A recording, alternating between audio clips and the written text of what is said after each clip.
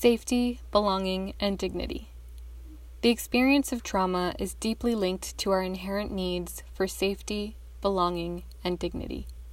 In fact, the somatic definition of trauma is, quote, "Trauma is an experience, series of experiences and/or impacts from social conditions that break or betray our inherent need for safety, belonging, and dignity.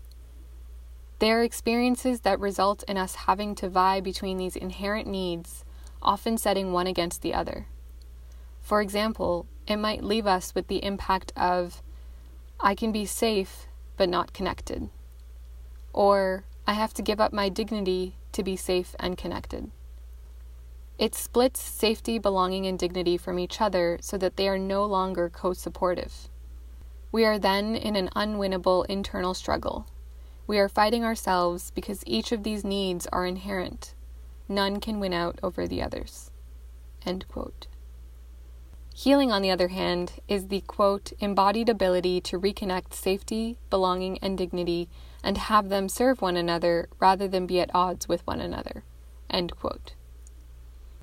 These definitions for healing and trauma, as well as the following definitions for safety, belonging, and dignity, are drawn from Stacey K. Haynes' book, The Politics of Trauma.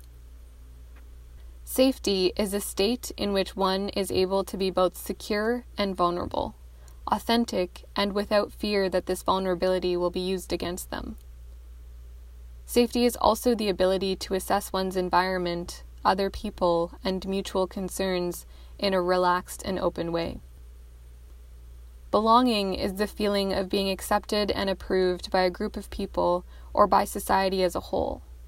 This includes belonging to people, like family, friends, and community, belonging to place, belonging to culture, and belonging to landscape. And last but not least, dignity refers to our inherent value and worth as human beings, a sense of worthiness.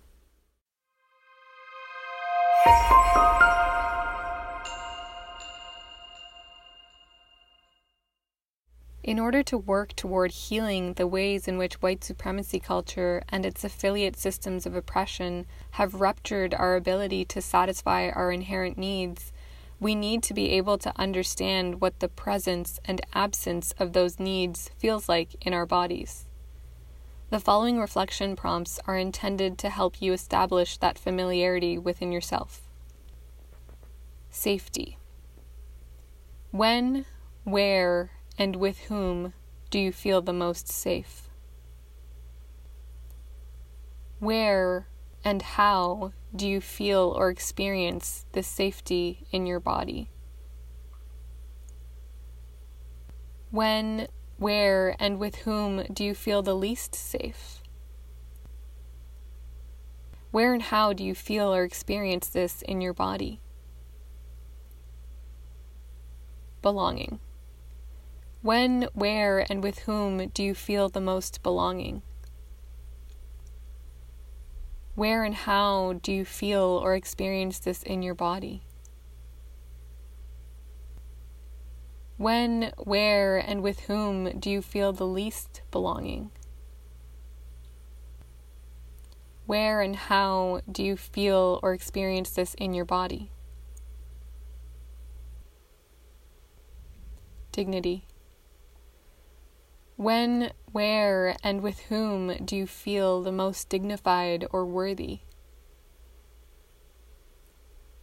Where and how do you feel or experience this in your body? When, where, and with whom do you feel the least dignified or worthy? Where and how do you feel or experience this in your body? I invite you to pause here and spend some time digging deeper into these questions and recording your reflections before moving on to the next module.